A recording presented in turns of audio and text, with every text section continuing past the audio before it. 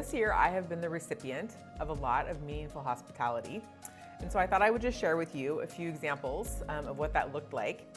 So the first one that came to my mind was a friend who likes to have me over, and I always say, would you like to meet at a coffee shop? And she says, no, I'd like you to come over to my house. And so I come over, and she lives in this very cozy, kind of small, older home. And she's an artist, and so one of the reasons I like to go to her house is it's sort of like a little slice into her as a person, because you get to just see the ways that she has kind of arranged things and some of the beautiful things that she's made. And I always just love going over there and being in her home and being received into her company, and we always have a great time. And then I thought about a friend of mine who has several kids, and she's a working mom. She has a full-time job. And recently she invited our family to come into their home. It was a Friday. She just worked a full week. She invited us to come over and have Papa Murphy's pizza, which is the take and bake kind. And she asked us to bring a salad or a vegetable plate, and we just played games and we hung out and the kids ran around and we prepared the food sort of as we got there, and we just had a great time connecting and playing games. It was fantastic. And the third thing that came to mind is our family is part of a small group, and we meet a couple times a month as a small group. But this summer, one of the women invited the women in the group to come and just sit on her back porch. Everybody brought like a simple appetizer. She provided drinks, and we just spent an evening of just sharing company, of sharing stories and laughing and connecting and having a great time. And the thing that stood out to me about all three of these things is that none of the women in any of these stories lived in a large house. Two of them were renters. None of them were immaculate. And all of them were simple, that nobody did anything that was major other than inviting somebody to come into their home and have a meaningful connection with them. And so they weren't profound, but they were profound relationally.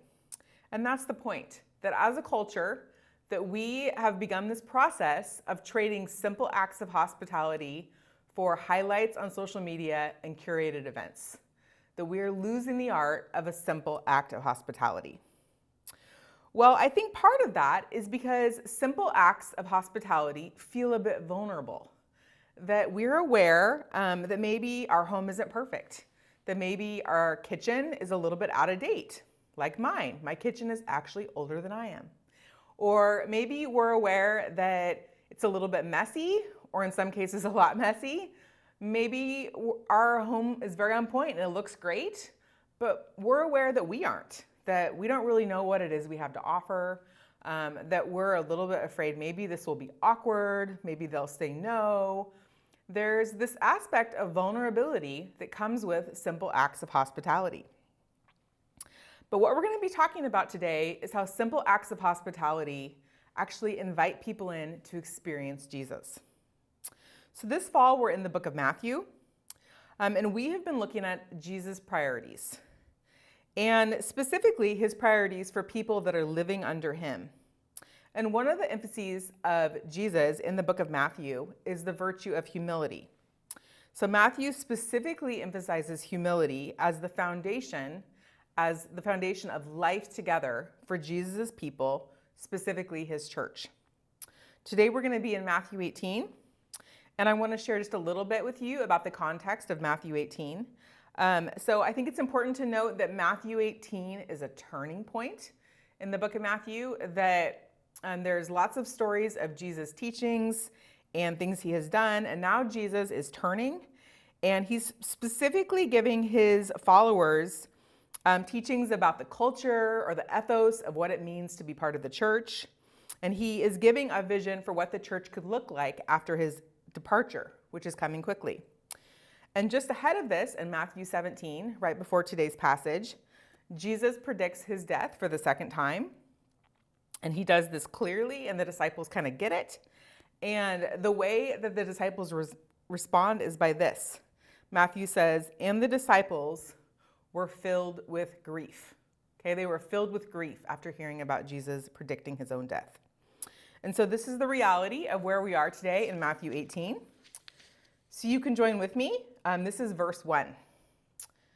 At that time, the disciples came to Jesus and asked, "Who then is the greatest in the kingdom of heaven?" So who then is the greatest in the kingdom of heaven? So we want to set the stage a little bit that Jesus has, like I said, predicted his death. They are grieved. This is also a group of younger guys that have this question regularly. Like, this is a big part of the Gospels, of them kind of angling and asking questions around status. And I think there's a practical aspect of this in light of them grieving and knowing that Jesus is going to die, that they genuinely want to know who is going to be in charge. Like, what is that going to look like? But I also want to point out that the word greatest is actually a phrase of not just who's going to practically do the things, but it's also related in this particular cultural context to the highest rank. That they are asking who is the top dog, who is the one that is not just going to do the leadership work, but is going to do the leadership work because they are at the top in terms of the status. And this is how Jesus responds. So this is verse 2. He called a little child to him and placed the child among them. Okay, so he called the child to himself and then he placed it in the middle of them. Commentators say that this child was likely pretty little, probably a toddler or a preschooler. And it's important to note that their culture and the way that they viewed children was a little different than how we do today. That for them, the child was seen as the nobody, that they were at the bottom of the rank, that they had no power, that they had no ability to make any kind of decisions. They were totally dependent, and they would have sort of been on par with a servant or even a slave, that would be the social status of a child in this day and age. And so keeping that in mind, this is what Jesus teaches. So verse 3, he says, "Truly I tell you, unless you change and become like little children, you will never enter the kingdom of heaven. Therefore, whoever takes the lowly position of this child is the greatest in the kingdom of heaven." And so I think the key to understanding Jesus' teaching here is this phrase, takes the lowly position of this child. Okay, so you can imagine the child is right in front of them and he's using it as a time of illustration. So this passage is really about social status, that it's not really about becoming like a child like we might think, like full of wonder and creativity, and like certainly those are beautiful things about children that we would like to emulate. But this passage here specifically is really about social status and identifying with the low status of somebody like a child. So as this child has no power and is totally dependent in every way, Jesus is giving us a strong teaching about what it means to be a true disciple. And I like the way that the CSB puts it. It's a little bit more literal. The CSB says this, "Truly I tell you, unless you turn," okay, so we're going to talk about that word, turn, "and become like little children, you will never enter the kingdom of heaven. Therefore, whoever humbles," another word, humbles himself like this child, this one is the greatest in the kingdom of heaven. And so this word turn, so remember I read that, unless you turn, is when you go back and you see other ways that it's used in the New Testament, the thing that stood out to me is it's actually a turning of the body. That all of the other times that it's used, it's not so much about turning in your mind, although clearly Jesus is using it that way, but it's a physical turning around. And the image that came to my mind as I thought about that is he's talking about social hierarchy and social status. So imagine that you as a person, or we as people, are climbing up this staircase, and we are sort of angling and fighting and trying to do all the right things to get just a little bit higher on the staircase. That we are maybe promoting ourselves in a certain way, that we are finding relationships with the right people, that we are working hard, and all of this is to raise, to be higher on the social status and the social hierarchy. And Jesus is compelling us. He says, actually, what I want you to do is I want you to turn. I want you to turn and walk back down that staircase and go to the bottom, go to the lowly or the humble place. And literally that's what humble means. It means the lowest place, the lowly place, the valley. That's what it means to humble yourself. And I think it's important for us to note that Jesus invites us into this. May I say he commands us into this, that it is the way to true discipleship.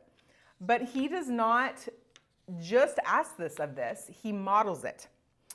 And the first place that this is modeled in the book of Matthew is actually modeled at the very beginning, where Matthew tells us about the birth story.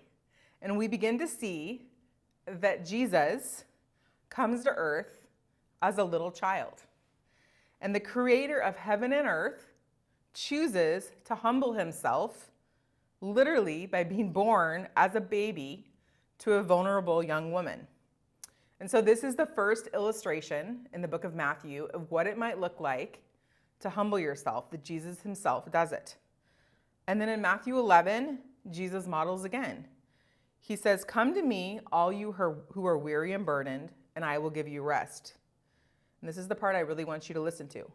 "Take my yoke upon you and learn from me, for I am gentle and humble in heart." Okay, that word humble is the same word that he uses here in Matthew 18 in the original language. So Jesus is setting the standard that what it means is to take his yoke is to merge yourself with him in your humility and your gentleness. Okay, same idea. And lastly, we learn in Philippians 2 from Paul's writings, starting verse 5 here, Philippians 2. "In your relationships with one another," so same idea here in Matthew 18, "have the same mindset as Christ Jesus, who being in the very nature God, did not consider equality with God something to be used to his own advantage. Rather, he made himself nothing by taking the very nature of a servant, being made in human likeness." And then Paul goes on, he talks about how he humbled himself by being obedient on the cross and how God exalted him through that process. So Jesus himself models that the way to go up is to go down. And that is the example. Well, then there's a turning point here in Matthew 18 at verse 5. And at this point, Jesus kind of pivots us. So he's talking about how the posture that he wants us to be as disciples, which is to be humble, which is to be lowly, which is to put ourselves in a lower status intentionally. And he pivots and he starts talking about what does it look like for us to treat other people, specifically treating other people in the body of believers. And so verse 5, read with me. He says, "And whoever welcomes one such child in my name welcomes me." Or as the CSB says, "And whoever welcomes one child like this in my name welcomes me." And so Jesus is starting to give us some pretty strong teaching about the way that we are to treat other people, and specifically the way that we are to treat vulnerable people. All right, so it's not just about little children, although they are certainly vulnerable, but it's about a category of people who are vulnerable. And I think there's applications across the board of how we should treat other believers here, because in a sense, we're all little children and we're all vulnerable. Well, it's interesting to me that immediately after this teaching in Matthew 18, he bookmarks it with the parable of the lost sheep. So he's here pointing to another example of a parable of somebody in a vulnerable position. In this position, a sheep who is lost and in a vulnerable position. And in that parable, the shepherd runs after the sheep and restores him to the flock. So this is sort of a different way of saying the same thing. And so the word that Jesus gives us here of how to treat these little children is the word welcome. Okay, so he uses that word twice to indicate a sense of seriousness or importance. And really that word welcome he's indicating a posture of hospitality. Okay, so it's often translated as hospitality in other parts of the New Testament. And hospitality, simply put, is not just a gift that some people have, which it is, but it's a general call to anybody who has been welcomed by Jesus. to share a sense of welcome. The literal definition is to take somebody's hand, so I like that word picture. And welcome is a bit of a lost art these days. As I talked about at the beginning, that we are a culture that is sort of moving towards what I would describe as curated events. That often when we are invited to something, it is like a baby shower or a wedding or something that's sort of Pinterest worthy. And we have lost the art of welcome, of simple acts of welcome. And we have an invitation here in this passage to move that forward. So as I was thinking about, well, what does this look like? There was a couple things that came to mind. One was that I have recently was just listening to the news or something, and I heard that the Surgeon General of the United States has just published like this huge paper on how the #1 health concern in the United States right now is loneliness. That loneliness, that 50% of Americans are considered lonely, and that it's contributing to all kinds of mental health problems and physical health problems. So I went and found the paper that he'd written, and here's a couple points that he made. So he said, Americans appear to be becoming less socially connected over time. And as you dig into that, it basically means they have less friends. Americans have less friends now than they ever had before. And then the second point, which is related to this idea of welcome and welcoming little ones, is he writes this. He says, memberships in organizations that have been important pillars of community connection have declined significantly in this time. So what he's talking about is all kinds of pillars of organizations, but certainly church is one of the most important, that people are leaving organizations, including churches. And the result is that they have less social connections and they have less hope and they are less healthy. And so Jesus has a lot to say about people leaving the church, and he does not mince metaphors. So here's what he has to say. And perhaps you will be surprised because he is talking more about the cause of it than the person who left. So verse 6, he says, if anyone causes one of these little ones, those who believe in me, to stumble, it would be better for them to have a large millstone hung around their neck and be drowned in the depths of the sea. Verse 7, woe to the world because of the things that cause people to stumble. Such things must come, but woe to the person through whom they come. And so this is a very sobering word. That Jesus has great sorrow over those who are stumbling. For example, we see in the parable of the lost sheep, those who have strayed from the flock. And I think it's important for us to note that sometimes this word stumble is translated as sin, that the people who are stumbling are sinning. But the commentators pretty much agreed when I read all of the books that the point is really not about sin, that the greater point that Jesus is making here is that people are stumbling and they are falling and they are taken out of the race. That it isn't so much about the sin that they are doing, it's that there are factors maybe inside or outside of their control that are causing them to stumble, to fall, and to no longer be in the race or be in the church. And as he talks about why that is, he says, woe, like the two woes, right? There's the woe to the world, and those are the things that come along that are sort of somewhat inevitable, that we live in a broken world and people are wrong in all kinds of ways. And he also talks about woe to the person with whom they come, and that is related to the millstone image. That the reality is that this passage is a very strong warning to the church that we are to protect the vulnerable, and that Jesus takes spiritual abuse very seriously. So I'm just going to take a moment and let that settle in for all of us, that as we are in the midst of all kinds of things in the news about vulnerable people being treated poorly in the church, that Jesus has something significant to say about that, and he treats it very seriously. Then on the flip side of that, there's sort of this category of woe to the world, which Jesus treats as, well, this is going to happen. So as I've been on my journey of trying to figure out, okay, like I see all these people that I care about or people that I meet that have stumbled, right? Or that are lost sheep or people that have known Jesus and seem to be walking away from the church. it has kind of forced me to ask the question, okay, yes, what is going on in the individual level, but also what is going on in the corporate level? And so I was recently listening to a podcast, as I like to do, and there was two social researchers that were on this podcast, the Good Faith podcast, and they were talking about how in the last couple years, there has been the largest and most comprehensive study of de-churching ever commissioned. They were part of it. And on the podcast, they kind of broke down some of the findings about this. And so I thought I would just kind of briefly share a couple of the things that they found, because I think it gives us insight into the reality that Jesus is talking about here of stumbling. And it also gives us some insight into what it means to welcome.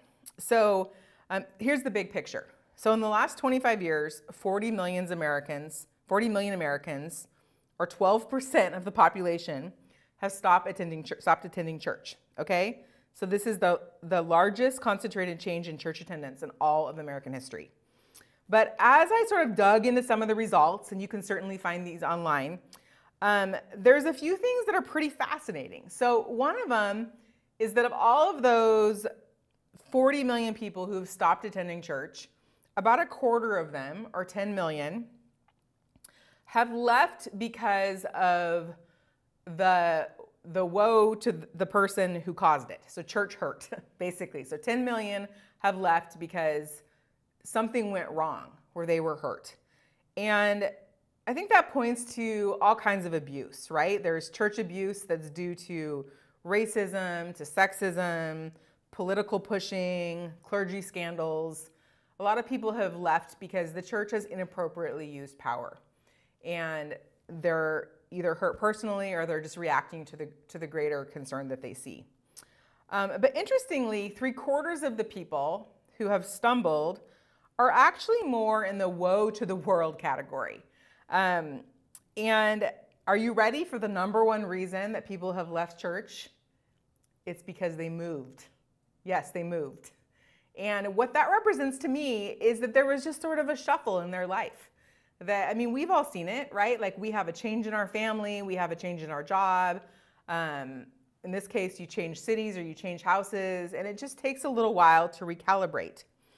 And one of the things that was most interesting to me about that was that of those people that had scattered or who had left the church, and even the people that had been hurt, the thing that they were most looking for was an invitation back into hospitality. That as the researchers talked to them and polled them, that those that were open to Christian community again said, hey, we really just are looking for two things. We're looking for healthy relationships, and we're looking for a healthy local church. And as I listened to Jim Davis, one of the researchers, he explained that whether somebody left because of church hurt, or whether they left because they just got busy, or they moved, or they had a baby, or whatever it is, that really the invitation and the answer for the local church and the bigger church is to cultivate a culture of welcome. That as we meet people at soccer games, as we meet people in class, as we meet people at work, as we meet people at the grocery store, that we have an opportunity to extend a culture of welcome. And what that looks like is hearing their stories, and as it's appropriate, inviting them into our lives and into our church. So I think that this is all related to what does it mean for us to be little children? That the answer to the woe is welcome, and the answer to welcome is by putting ourselves in that humble place that maybe we don't have our lives together, and actually none of us do. I certainly don't. That maybe it's inviting people into our home even though we know that our house isn't perfect. Maybe it's inviting people into our home and sharing a little bit of our story to indicate that Jesus is the perfect one and that we aren't. And so as we move into the end here, I just have a few practical ideas that are related to a culture of welcome. So first of all, I just want to give a shout out for those of us that are at Central Campus that benefit from the amazing hospitality brunch every Sunday. Talk about a spirit of welcome. And I just want to encourage you in a couple ways. One, we're always looking for people to be in that team. So that's one way that you could contribute to a spirit of welcome. But two, I would just encourage you when you come on a Sunday morning to sit down at a table, to sit down on a couch, and to intentionally get to know somebody that you don't know. Maybe somebody that's new, maybe somebody that's not new, but just somebody that you don't know. And you can just ask questions like, well, don't say, are you new? Okay, because that's the temptation, right? But you could say, how long have you been coming to Harbor Cove? What brought you to Harbor Cove? Where do you live in the area? Just simple get to know you questions. And then the second point that I wanted to make, just in terms of a practical idea, is if you're feeling nervous about having somebody over or inviting somebody to coffee or extending hospitality in some way, I would just encourage you, spend a few minutes and just write down a few questions, because I guarantee that people like to talk about themselves. So if you can just come up with a few questions that are not about social comparison, but just simple things like, what do you enjoy doing with your free time? Like, tell me a little bit more about your spiritual background. Those are the types of things that sort of level the playing field. Thirdly, I'd just like to invite you just to take a step. That if you're nervous about having somebody into your house, invite them to coffee, invite them for a meal. If you are comfortable with having people into your home, or maybe you aren't comfortable but you're willing, I would just encourage you to not have it be about having a perfect house, certainly not about having a perfect meal. Invite people to come over for pizza. Invite people into a potluck. Just something simple where it takes the emphasis away from entertaining and onto connection. And lastly, I just want to remind us that here at Harbor Covenant that we have 4 signature ministries. And as I thought about all 4 of those signature ministries, which are missions agencies, they all very beautifully put into practice this art of welcoming the little one. Okay, all 4 of them have something unique about them where they integrate welcome into vulnerable people, whether that's the furniture bank of inviting people into their warehouse and helping them shop so that they can make their home, whether that's Camp Easter Seals of welcoming in vulnerable people for camp as a form of respite for parents, whether that is in Alaska, which is literally inviting vulnerable teenagers to hear about Jesus and to have a special week away, whether that's in the various things that the Cochranes and YWAM India does and Nepal does to help people flourish, that you can get involved in any of those ministries. And this is a really practical way that you can put into practice welcoming vulnerable people. And all information about all of those is available on our website. You just have to go to harborcove.church, and then you need to go under ministries and then under missions. And Matt Knapp, our pastor of communications, has lined that all out nicely for you. And if you ever have any questions, you can always just email or call the church office. Well, as we close today, I just want to remind us that Jesus invites us both individually and corporately as a church to lower ourselves, to think outside of ourselves, to extend hospitality, to heal any rifts that might have come from the woes. And he modeled that perfectly by sending himself, by coming to the earth, by dying on the cross, and by rising again. So 3 questions for you today as we contemplate humility and also welcoming. Number 1, where are you tempted to engage in status boosting? Climbing that staircase, where are you tempted to do that? Number 2, who models welcome to you? So think about that. When have you been welcomed? And what did that look like? And how is that meaningful? And question 3, how can you put into practice welcome this week? How can you invite somebody to coffee, invite somebody into your home, ask a good question? What would that look like?